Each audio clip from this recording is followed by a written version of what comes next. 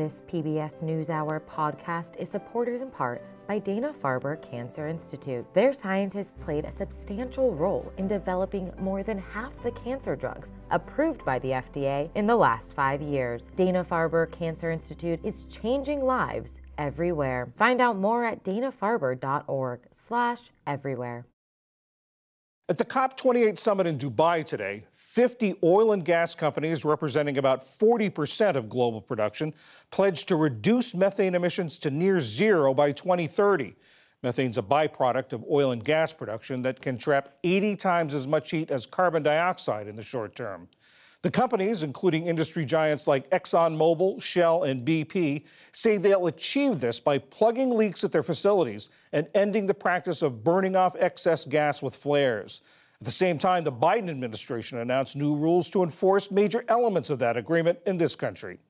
Earlier, I spoke with Fred Krupp, the president of the Environmental Defense Fund, who was at COP28. I asked him what makes this deal so important. John, I've been at this for a long time, and in my 30-plus years of doing this work, I don't think we've ever had as good a day for the climate as we had today. First, we had the U.S. EPA announcing the strongest methane rules for the oil and gas sector on the planet. Second, we had 50 companies representing 40% of global oil production pledging to virtually eliminate their methane pollution. And then third, we saw an announcement from the U.S. and China that they've agreed to incorporate methane in the future into their pledges internationally.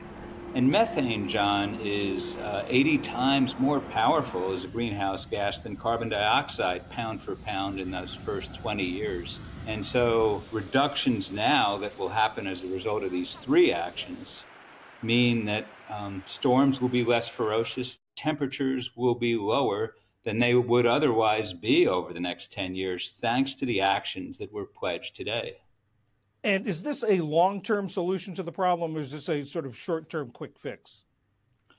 Well, we have to both do methane to reduce temperatures in the short term, and we cannot stop working. In fact, we have to accelerate our work on eliminating carbon dioxide. The oil and gas industry took this one step, but they have to do a lot more than this. We have to move away from reliance or dependency on fossil fuels as quickly as we can. But while we're still using them, we have to eliminate this very powerful greenhouse gas methane. This agreement is voluntary. The oil companies have to do what they promise to do. And a lot of environmental groups don't like that. They say there's no accountability mechanism or guarantee the companies will follow through. What do you say to that? Well, I think it's good to be skeptical of pledges at the COP. A lot of pledges that have been made at this Conference of the Parties year after year aren't delivered on. In this particular pledge, we structured it to have accountability built in. So the oil and gas companies are agreeing to report their emissions by monitoring them and then sending them to an international independent third party. In addition to that, the Bloomberg Philanthropies today announced a major $25 million gift to not only the Environmental Defense Fund, but it will stand up an accountability partnership that will make data transparent. And so we'll be able to see exactly who is meeting this pledge and who's not. But there's really no teeth in that. They sort of, you're relying on public shaming to just sort of publicize that they're missing their goals? It turns out that oil companies, in order to stay in business like other businesses, need public support, a license to operate. But there is some more teeth than that.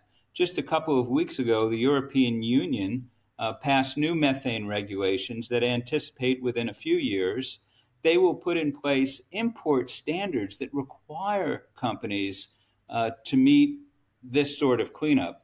And the sort of cleanup we're talking about, John, is not incremental. The average company that has signed up will have to reduce their methane pollution by 80 to 90%, and not by some faraway date of 2050, but by 2030.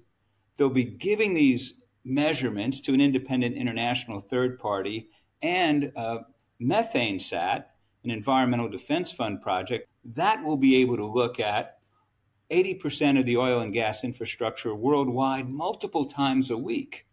And that's how we will know whether companies are meeting the standards.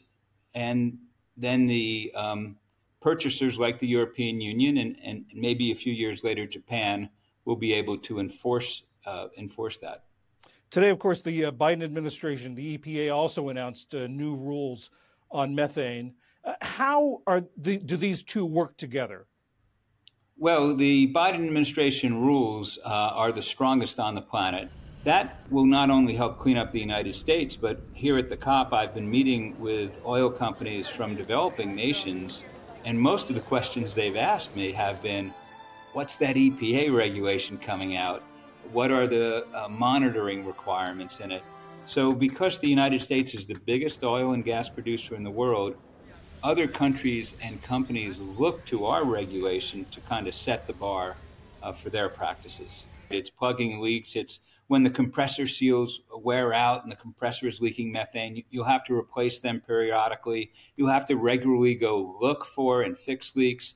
This isn't rocket science. This is something the oil companies should already be doing.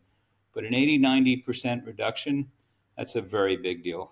Is the agreement to reach the lower levels, to essentially bring it to near zero by 2030, or does the agreement also do the specific things of plugging methane leaks and stopping venting? The agreement is performance oriented. So we know now that these companies are leaking 2 or sometimes 3% of the methane they take out of the ground. Natural gas is methane, leaking 2 or 3%. And the agreement requires near zero defined as 0.2%. So going from 2 to 0.2, that's where you get that 80 to 90% reduction. The reductions in this pollutant mean we'll actually reduce pollution in the next 10 years, that we'll be able to feel that benefit. We'll be able to reduce temperatures from what we would otherwise experience. Do you think this year's summit will be the time that they finally address fossil fuels and deal with fossil fuels, either an agreement to reduce them or an agreement to eventually eliminate their use? Well, I don't know that will happen. This year, there's been an agreement by many countries, over 100 countries, to triple the construction of renewable energy and to double energy efficiency by 2030. So we need those things in order to be able to rapidly get away from fossil fuel.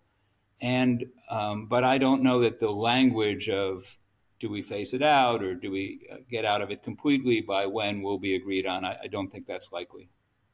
Fred Krupp of the Environmental Defense Fund at the COP28 summit. Thank you very much.